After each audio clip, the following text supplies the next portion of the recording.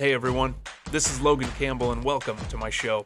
I'm a happy husband, a proud father, former police officer, and a fitness and movie nerd. Basically, an all-around regular guy. But I wanted more, so I started this podcast to talk about personal development and self-improvement, and I created a personal development program to go along with it that I call the 147. This program has forever changed my life. My goal is to reach one person each day and forever change theirs. Thanks for listening, and welcome to Little Hollow Life. All right, everybody, welcome back to Little Hollow Life. Thank you for listening here. I wanted to jump in really quickly. I'm very excited. This is an interview episode with a good friend of mine by the name of Nick Ruggiero. He was a police officer in the state of Virginia, and he and I became friends in 2020. You might have heard him on the Roll Call Room podcast, where I was on their show. He was on my my shortly lived movie podcast as well. Nick's a great friend, and I was very excited to get him on the show. I did want to warn you. For some reason, my microphone wasn't picking up, so the audio on my end is just from my crappy computer's microphone. It's not my actual microphone, which I'm not too happy about. I don't know what happened with Squadcast. I'm gonna have to look at what happened, but I'm sorry for the audio quality. It's poor on my end, so it's a little frustrating to get that out there. But it is what it is. You can't re-record it. But so I hope that you guys enjoy this episode. I'm very excited to release it. I am gonna cut it in half, so you'll have part 1 today, and then part 2 will come out next week. That way I can keep these episodes a little bit shorter. I know that people like a little bit shorter episodes. If you want to support the show, you can follow the link that I have in the bottom of the description here, or you can go to the link in my bio on Instagram, TikTok, or in my Facebook. You can either subscribe to the show for $9.99, $4.99, 99 cents a month, or you can also support the show through buying something from Tiger Fitness through my link. It's a link that's specific to me. I make commission off of it. So if you need some whey protein, some energy drinks, anything like that, check out Tiger Fitness, the Tiger Fitness link in my bio. So without further ado, here is my poorly recorded audio of my interview with Nick Ruggiero. Dude, I have those, and I have the in-ear, the ones that I've been training with. Yeah. I love them. See, I do integrity interviews, and so the ones in the ear, I start to like sweat, and then I'm like, I feel like when I go to pull them out, they like disconnect. Like I gotta put them back in. Like they disconnect when you pull them out. I don't know why. That's weird. Yeah, I have my the ones Bluetooth that are disconnects. like. That's odd. Maybe it's mine are the sport ones. I got them for free, so I mean it's whatever. But they like. I have to have like an over ear design if I'm doing Bluetooth, because I get so sweaty and it's like those little things just fall out. I don't know what it is with the inside of my ear, but it's like it's really strange and it doesn't fit anything. But these are fantastic. They're some of the best headphones I've ever used. I don't have the ones that wrap around the ear, but I need those because like when I start to sweat, it's like the inside of like a link sausage, my ear canal. It just yeah, I understand exactly. You shaved your beard, like it's all trimmed up. Yeah, buddy, I changed it, man. Last time I saw you, it was like this great big bushy thing. Like, there's been a lot of change, man. A lot of, I'd say like a lot of soul searching and forgiveness and just change. I think in the last 6 months, it's been very, very different. Very different direction for me. That's awesome. Yeah, I mean, I think leaving law enforcement in the manner in which I did created a lot of anger, a lot of sense of betrayal, and when that happens for a long period of time, it tends to fester, and then that's all you're focusing on. You're just focusing on the hate, and you're focusing in on, proving your point, but not realizing that while you're trying to prove that point, really not dealing with any of the stuff. Like you're not dealing with any of the trauma or any of the, taking care of yourself. And it got to the point where it was like I wasn't. I wasn't taking care of myself in any manner. I Grooming was one of them. know, when I left law enforcement, thank goodness I was able to find a job, but it was a job that I was not happy with. It was a job. I wasn't proud of it. I wasn't happy with it. It didn't fulfill me at all, but I needed a job. And you know what that's like. Yep. You go from a guaranteed paycheck every 2 weeks, and then if the water furnace goes, I could pick up a couple of extra shifts and I could pay for that water furnace real quick. And when that disappears, your whole lifestyle change, your whole financial lifestyle changes. And for me, going from where I went to that job, I was miserable, man. And there was a lot of trauma that happened with that job because I used to take the train into work every single day into Washington D.C. And that train would pass my old police headquarters. So it was like a re-trauma every single day, 5 days a week. And I wrote a lot of books on that train ride. And I always remember I would get right to where my old agency was and I would look up, and it didn't matter how much of a good mood I was in and how I was making progress on writing the book. I would close my laptop and I would sit there and just be depressed. Depressed because I had to see that and I was going somewhere that I was not proud of. And it was not good. And that went on for like a little over a year. And the podcast was going on. Podcast was doing great. But again, you guys were hammering them for a while. Yeah, we were, Mike and I were rolling. We were doing one a week, sometimes 2, 3 a week, and while that was going on, I wasn't dealing with anything. That the podcast grew into just 100% animosity. It just grew into being angry all of the time. And when my old chief from my old agency was removed, it was a huge void. It was happiness, but there was void because it was like, okay, now who do I focus on? Because that's the guy that needed to go. So now that he's gone, now what do I do? Yeah. Yeah, and I had always made a promise on the podcast that once he was gone, that would be the end of talking about my old agency.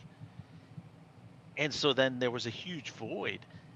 And dude, that's so weird because I don't want to interrupt you, but no, that is so weird because I literally just had this conversation with my wife last night or 2 nights ago about the how, void. Well, like after, because I just was out for a year in July. July was my year. Holy it's been mackerel! I know it's been that long. I can't believe that, man. So like when I was talking to her, we were on our way back home from. We did like a date night. We went out to like crumble cookies and did all that stuff. Dude, those cookies. I started keto 2 days ago, and you had to put that post up there. Dude, carbs are life, man. You gotta have them. You gotta have them. No, I'm sorry, bro. I gotta drop some lbs. I can help you out with that. I can. Yeah. Don't worry. But I literally said something to my wife. I said, because she was asking me if I'd heard anything about the PD that I was at, like how things were going. And I said, after my year passed, I stopped asking. Because it was like, I gave myself that year to sort of be, like you said, to let things fester. But I didn't want things to, for lack of a better term, I'm going to use a Saving Private Ryan quote here. When the medics are checking all the wounded and he says, hey, smell that leg and tell me if it's south of cheese. I didn't want that wound to be south of cheese for me. Yeah. And it's so weird that you brought that up because that's one thing I wanted to talk about because it was like I wanted to cut it off and just be done. And it doesn't, whatever is happening at the PD, it doesn't bother me anymore. It's not my stuff anymore. Yeah, and it's funny that you say that because my quote unquote leg was more Munster cheese, almost provolone smelling, because it The had real taken on provolone. the provolone. It had basically taken a mind of its own where I reveled in my old agency's mismanagement, and that just doesn't work like for long term. Like it just internally just really, really screws you up. You had Schadenfreude. You had it's a German term. It's happiness at the misfortune of others. Yeah, Schadenfreude. and and what does that say about me? Like our whole podcast was dedicated to mental health and well-being, and here I am preying on other people's misery. Now, don't get me wrong, the people that put themselves in that situation that don't remove themselves from that toxic environment, I have no love for. Um, but it's still going on. It's still not at just that agency. It's all over the place. Yeah, Where it is. It's all. now I'm in a job where I wake up every single day. I'm proud of what I do. I'm proud to be part of a great team. I drive on the road and I can't pass a truck that doesn't have my company's name on it. And that's, you know, that's something to be proud of. And something to be proud of. Like you're paid what you're worth. Um, and there's a tremendous amount of responsibility with what I do now. And now my whole job is helping other people realize, hey, you can leave law enforcement. There's a way better life out there. Mm-hmm. You need to readjust your financial situation if your whole life or your whole financial life was based around working extra duty details, working overtime, working parades, basically no life to enjoy the things that you were working so hard for. And those are adjustments that you need to make. Now, if you bought yourself a house that you couldn't afford, unless you did those things, then then it's going to be tough to get out of that law enforcement hutch. Yep. Um, and I see a lot of that. I see a lot of cops. They go to buy a house, and what they do is they plan ahead, which we're known for. They start pounding overtime for 2 years, so that when they show that 1099 or when they show that W-4 to the mortgage company, they're making up here. But what you don't realize is that when you get hurt, or when you become disabled, or when you decide that this job is not for you, your mortgage is up here, man. Your Mm-hmm. mortgage It is up stays. here. It stays up there. You can't call the mortgage company and say, "Hey, listen, I'm not doing that overtime anymore, so we got to kind of adjust this." Yeah. They don't want to hear that. They don't want to Especially hear now, dude. The Putin price hike it's that. killing everybody. And the reason why I can say that is because I was that guy. Like my wife and I, we bought a house. I was making sergeant's pay. I was making a tremendous amount of money with overtime and extra details and all these other things. And when that went away, so did the house. Yeah. Like it pained me to sell my house. It was a house that my wife and I built. Like we picked everything out from the floor to the ceiling. We picked everything out, and it was a big ego check for me. And my wife was super understanding. She was like, I don't care about the house. It's what's in the house that I care about. It's our family. Yeah. And she knew I was miserable at the job that I was at, and she kept saying, "Listen, this is just you buying your time. It's COVID. It's tough. People aren't hiring as much as they used to." And the moment I got the call from the place that I'm at right now, I've been on on cloud nine. And I try and get other folks to come on to this side and realize that law enforcement's great. Don't get me wrong. It teaches you a Mm-hmm. lot of life lessons. It gives you a lot of training, but you got to do some soul searching. You got to look at what you're sacrificing for the pay and for your mental health. If you want to do that job for 2 to 5 years, I'm all for it. Yep. Anything past that, I Yeah. don't. I don't. Speaking from somebody that did 20 years, I could tell you that I probably did 10 years too much. 10 years too much. Yeah. Um, I probably did 2 years too much. yeah. I mean, I remember talking to you. But there's one thing about you, and I remember this because I had the cafe at the time, and I used to go outside and talk to you on the phone while I was Yeah. smoking a cigar.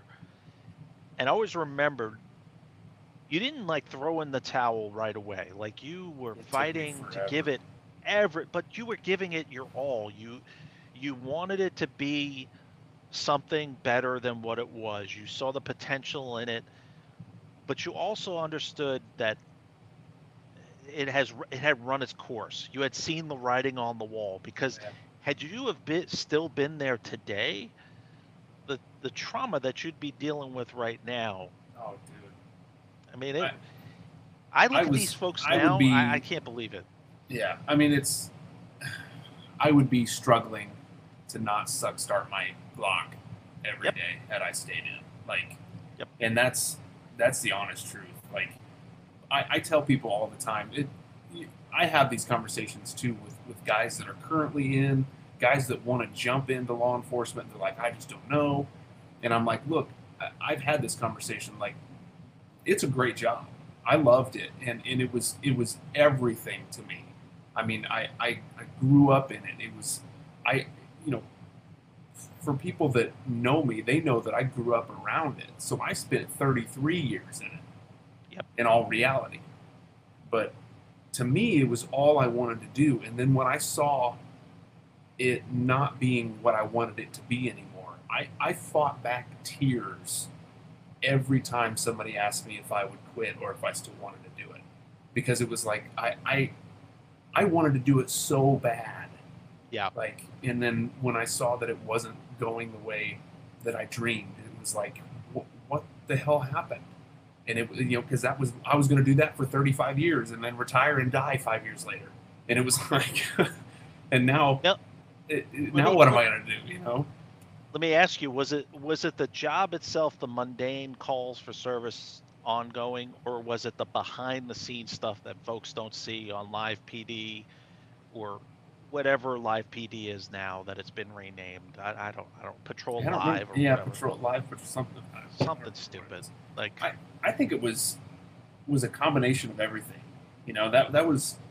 That's a question that I get asked by people that that we know as a family or whatever, but we don't see all the time. So they're like, oh, how is it not being out? What was it that because they always want some juicy story about how I had to shoot and kill somebody or some shit. They always want some juicy story. Yep. And it's like, look, it's not really that. It was a combination of 2020 hitting us so hard. Like, I mean, because I always give the description that I got in before Ferguson, and then I was in for Ferguson, after Ferguson, and then 2020, and it was like the ups and downs in law enforcement in just those 10 years alone were just mind blowing. And so I tell people it was that.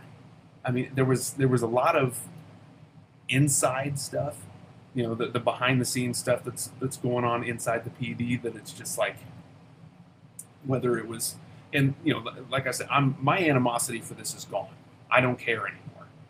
But whether it was missed promotions or the way things are going, that I think they should go another way, there was that, and then there was all the shit on the street.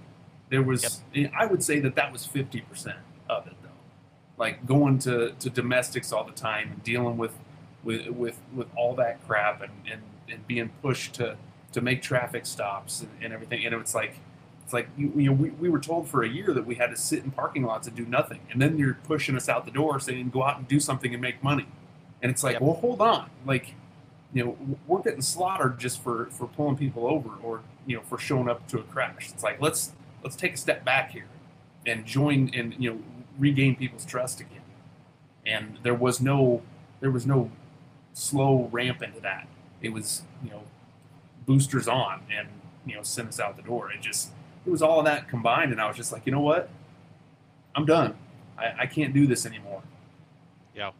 And I was more 90-10. I was more, I was touched. So, and not in a good way by my former leadership. Yeah. And for me, I think I saw the writing on the wall with COVID. I saw that with the Floyd case and a couple of other cases like uh, Breonna Taylor case. I saw Oh the yeah, writing on the wall, which was that when we went back to full enforcement, that the um, the benefit of the doubt was no longer there as an no, officer. no. It was And definitely guilty until proven innocent. right, and it's interesting because I just had a phone call conversation a couple days ago with a former coworker of mine that was dismissed from my former agency, and he started to tell me about his internal investigation process of what happened when he got called by internal investigations, and it brought back all these memories of me having to go through all of that. But the interesting part was is that he's going through a process right now to overturn what happened. And I remember saying to him, I was like, let me ask you a question. And I'm just going to call him John Doe. I'm going to say, John Doe, is the reason for going through all of this and grieving it and everything is it to redeem yourself, or is it to get everybody to believe that you're innocent of what happened? And I can tell you from somebody from experience, my motive was is to try and convince everybody that I didn't do what people had said I did in the agency to get me pushed out. And that's just, 2 years have gone by. Now I think about that and I think how stupid that is. Like Pissing how into the much wind. time yeah, how much time because here's the thing is, I don't talk to any of them anymore. Yeah. I don't talk to any of them. People that I've saved their jobs, people that I have done internal investigations on, people that I have left out stuff in internal investigations so that they can keep their jobs. I don't hear from them. Hmm. So, who do I care? What do I Well, and care? beyond that, like a week after you were gone, after it had you redeemed yourself, a week after you redeemed yourself and were gone, they'd fill your car. There would be Oh, somebody's yeah. ass in that car seat. So it's like at that I point you you know, fought so hard for nothing. and I tell people on our I used to tell people on the Roll Call Room podcast. I used to tell them all the time, if they can replace the chief of police, who's supposed to be number one, in a matter of, let's just say, months, what do you think they're going to do to you? Some Hmm. guy that's like a police officer 2 or 3, or even a master police officer. You know, they're going to, they'll get somebody to fill your rig for you. But the thing is what I get a chuckle at now is that law enforcement is kind of at a pivotal point where they're hitting a roadblock where they can't even get folks to take the tests anymore. Yeah. I don't know if you saw the picture. I have to send it to you. Chicago Police Department, one of the largest police departments underneath the NYPD, underneath the LAPD, big department. Nobody could argue that Chicago's not. They took a picture of their new recruits that just started day one in the academy. They got all their suits on. They look nice and fresh and clean and scared. You know how many people were in that room? 100. 16. Oh my gosh. 16. Aren't they usually That's classes of like 300? Chicago. It that's that's a brigade. Oh They my have several gosh. different brigades. Like NYPD is the same way. And the thing about it is when you look around, we're all cops. We can look at folks and we can kind of size them up and down. And you look at that picture, I would say out of that, 75% of them meet a criteria or meet a stereotype that law enforcement has created to fill asses in seats at academies. Hmm. And that scares the hell out of me as a former hard charger, because when I'm getting my ass handed to me and I hear sirens in the background, I want to know that the people that are coming are going to roll up their sleeves and they're going to handle business. Yep. Is that happening now? I can't say that it is. One of my favorite memes that's going around is that one that's like It says, "Hey, everybody, come and meet the new recruits for the PD," and it's a picture of the Island Boys, with the. Oh my god. It's like it's That's like what it's turned into. it That's what is. It we're hiring. 100% has. That's what we're hiring now. Is we're hiring folks that one can pass a background check, that are squeaky clean. And I got to tell you, any cop worth their salt that I have ever worked for has had a checkered past of some sort. And when I say checkered past, folks, I don't mean they've committed multiple homicides, they You were ain't talking breaking into about smoking cars. crack. Right. We're not talking about, they're on the show intervention. Okay? These are folks that have in the fork in the road when they were teenagers or, Mm-hmm. or, or past teenagers, they did a couple of things that were not so great. I happen to be in that category. But once I put the uniform on, it gave me an advantage over other officers that have that squeaky clean, never been in trouble, never done anything kind of thing, because It gives they you a don't know how to trajectory, talk. a place to Right. go. Yeah, and you just I think the scary part is with crime continuing to skyrocket in a lot of major cities, with folks like you and me and other people that are leaving either by quitting or through attrition and retirement.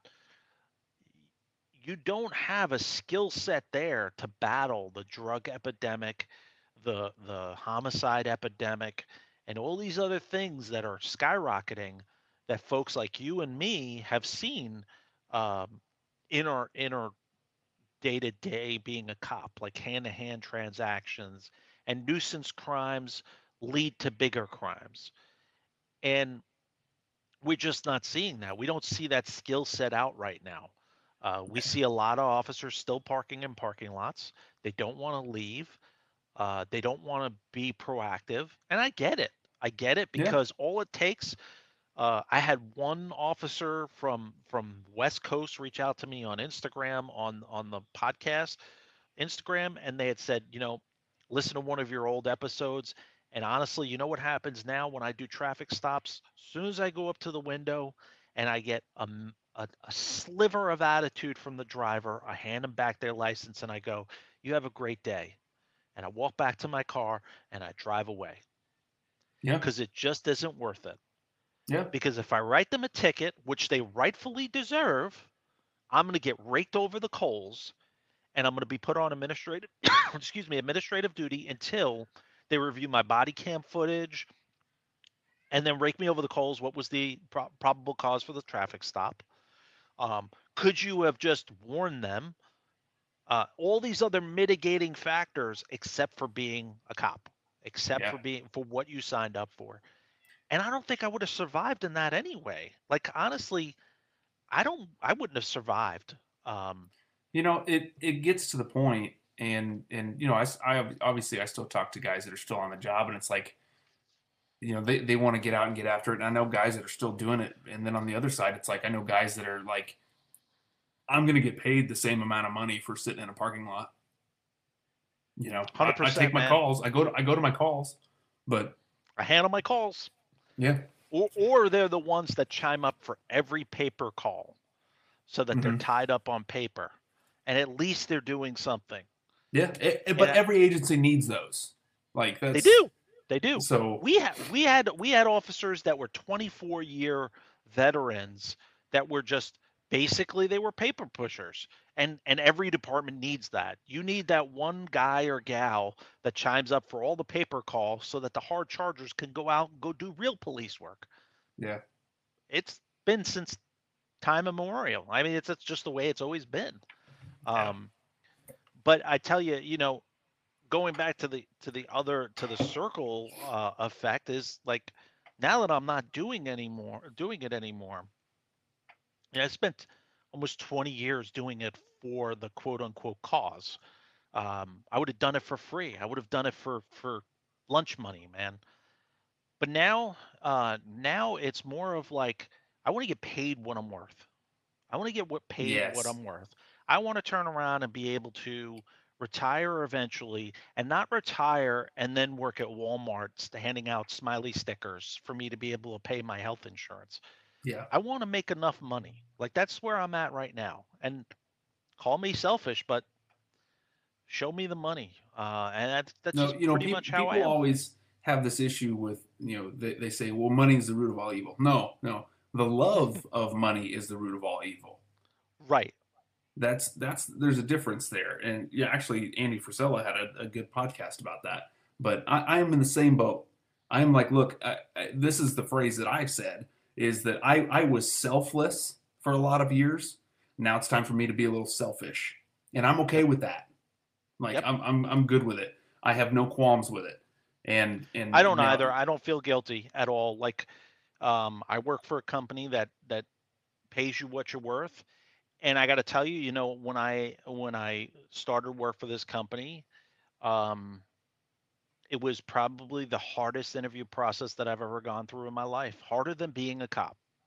no And I kidding. couldn't understand why that was. I mean, it was hard, bro. I mean, when I say hard, um, it was way harder than a panel interview for law enforcement, anything that I went through to get hired at two different agencies. And I couldn't understand why. Or I mean, I could understand why, but once I got in and I started to see my peers around me, then I understood why. Yeah. Was because they focus so much on your leadership skills and so much on um, you preparing for the interview that when you get in, you're surrounded by people that are at the same caliber of you as you, or if not better. And you will look around and you're like, holy shit, no wonder why this company makes so much money is they have a lot of smart fucking people working for them. Yeah. And there's a reason for that. And it's very, very unique. And I've been there for a while now. And I constantly say to myself, if we could just integrate this company's principles into law enforcement, we would have a lot less problems than what we have in law enforcement. One of which would be 85% of the leadership in law enforcement would not be there anymore. They would I not be able I yeah. to execute at that I level. get that. I think in the next 10 years we're gonna have a huge shift in that We're going to leadership. need it. Well, I mean, you're gonna have to have it because the cops that are the chiefs and stuff now are the guys that were the hard chargers in the '90s. They're coming up for retirement. Like we're gonna have a big paradigm shift here, and Yeah, I think it'll be for the better, honestly, right. because And it's gonna be the younger generation. here's the other thing is it's not just the law enforcement top leadership that needs to retire. It's some of these organizations and associations that these law enforcement agencies go to for guidance and for Oh yeah, policy guidance. And I see that now being out of it for a long time is you got a lot of law enforcement agencies, and I won't name any specifically because I don't want to get sued. Specifically ones that, let's say, chiefs of police that specifically go to that refuse to talk about really, really pressing issues right now, like mental health for law enforcement and the suicide rate. They refuse to talk about it. yeah. And that's a problem. That's a huge, huge problem. And any organization that um, gives advice or policy advice to law enforcement agencies that's not willing to talk about that, that's a problem. See, That's a major, major problem. I think that's a lot, mostly in the larger PDs. I know that in my former department, they started a like peer to peer counseling, which I'm like, Yep, fantastic, good for you guys, dynamite. it's awesome. Nick Wilson with the Resiliency Project, he does a lot with some smaller departments and everything. He came into to Fishers, Indiana, last summer and did a 2 day session, two different courses, and it was I mean, there's a lot I think in mental health and law enforcement being pushed on the smaller departments Yeah, because, in all honesty, I think that's the most important ones because they're the guys that are getting hammered with the calls over and over because there's not 50 guys working a shift. That's right, five, and it's right. like you're that's how we were. I mean, we were 6, 7, 8, 9 per shift, and it was like it sounds like a lot of guys, but it's like Yeah. it's not if you're busy. you're going to the same My house 4 times a night. my hope is that a lot of these peer-to-peer um, mental health assistance programs and different things are not just check boxes also, Yeah. because we see a lot of that where chiefs are like, let's create this because if something happens, we can say, hey, we had this here, Mm-hmm. and this officer just didn't utilize it. That's almost the same That's thing as the FBI saying, "Yeah, we knew about this shooter before it all happened," and it's like, well, why didn't you do anything about it? yeah. And I see a lot of that. A lot of like my first book just celebrated its second anniversary, and so I'm always blown away by what like people that write to me or email me and talk about that first book, and they're like, my department is doing this program, and it's DOA right from the beginning because the person who's running it is the captain who everybody can't stand. Mm, And or it's a program, but the policy, the general orders don't allow a peer support person to be with somebody during after a shooting, and their conversation is confidential, and that is a major problem. You got a lot yeah, of peer support programs that are like, yes, you can go console that officer that just got into a shooting, but bear in mind anything that they tell you, you have to tell us in an administrative investigation. yeah, And so I'm the person that just got into a shooting. Am I going to talk to a peer support person? Because anything I tell you yeah, goes right to II or goes to the detectives. So there are a lot of parameters that need to be met for it to be a meaningful peer support program.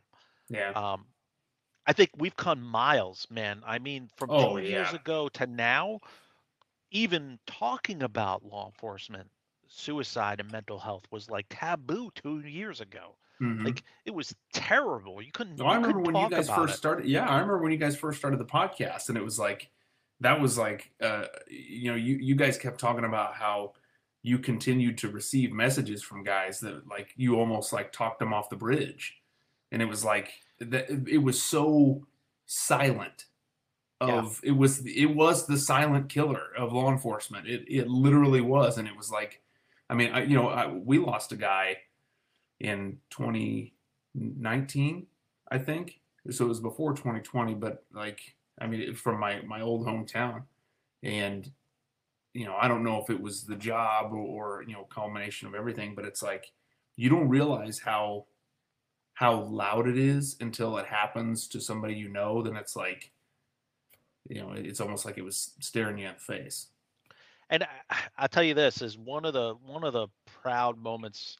Like when I go on, I'll do podcast searches every once in a while. This is no big secret. I've been texting you like the last couple of weeks about maybe starting the Roll Call Room podcast up again. And it's not because I don't want to. It's just that one, I want the message to be different, and two, I needed to get to a place where I'm okay to start doing that again because it was Yeah, starting to like really run my life. And right now, my life is just it's on a good path, and I really don't want to kind of screw that up. So, yeah, uh, but one thing that I did when I decided, like when I started to think about bringing the Roll Call Room podcast back, was I started to research what new podcasts are out there that are, and it warms my heart because there's hundreds of podcasts that were not around 2 years ago talking about law enforcement mental health, mm-hmm. and options and stuff like that. What's not out there is that raw talk of, shit's fucked up and it shouldn't be, and it's not all the officer's fault.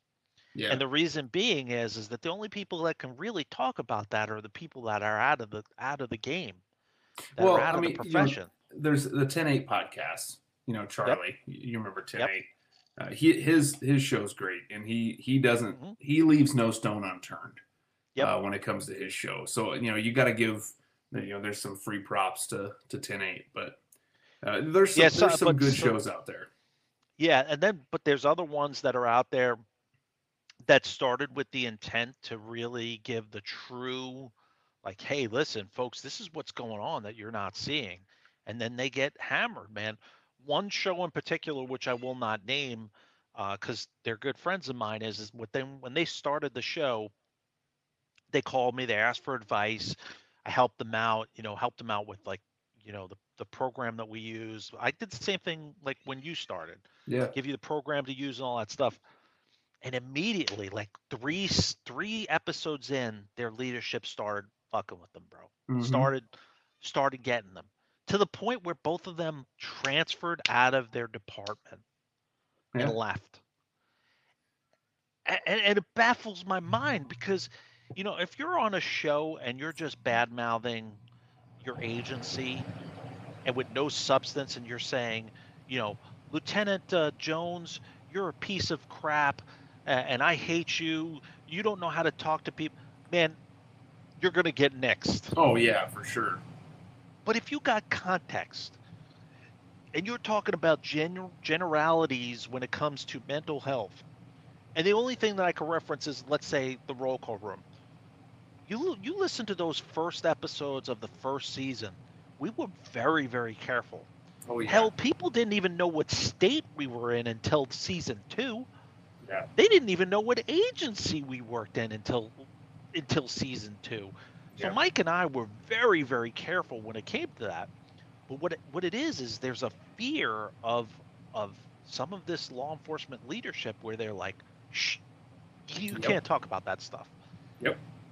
And that seems to be the problem is you have a recruiting problem, you have a public trust problem, and you have podcasts out there that are telling the truth. Why don't you bring them together? Why don't you get some community people in on some of these podcasts and have an open forum to talk about Well, racism, inequality, gentrification, yeah. all these different hot topics? The thing that always bothered me was is that secret squirrel shit. Yes. In all honesty, 99% of what law enforcement does is public knowledge. All right, everybody, that seems like a pretty good place to stop for today. So make sure you tune in next week for part 2 of my episode with Nick Ruggiero. If you haven't already, jump over to Apple Podcast or Spotify, wherever you're listening to it. Rate this podcast, give me a 5-star rating, give me a review on there. And check me out on Instagram, TikTok, and Facebook if you haven't already. So, yeah, hope you enjoyed this episode. Tell all your friends, share the show, and as always, Sic Semper Vive. Always live like this.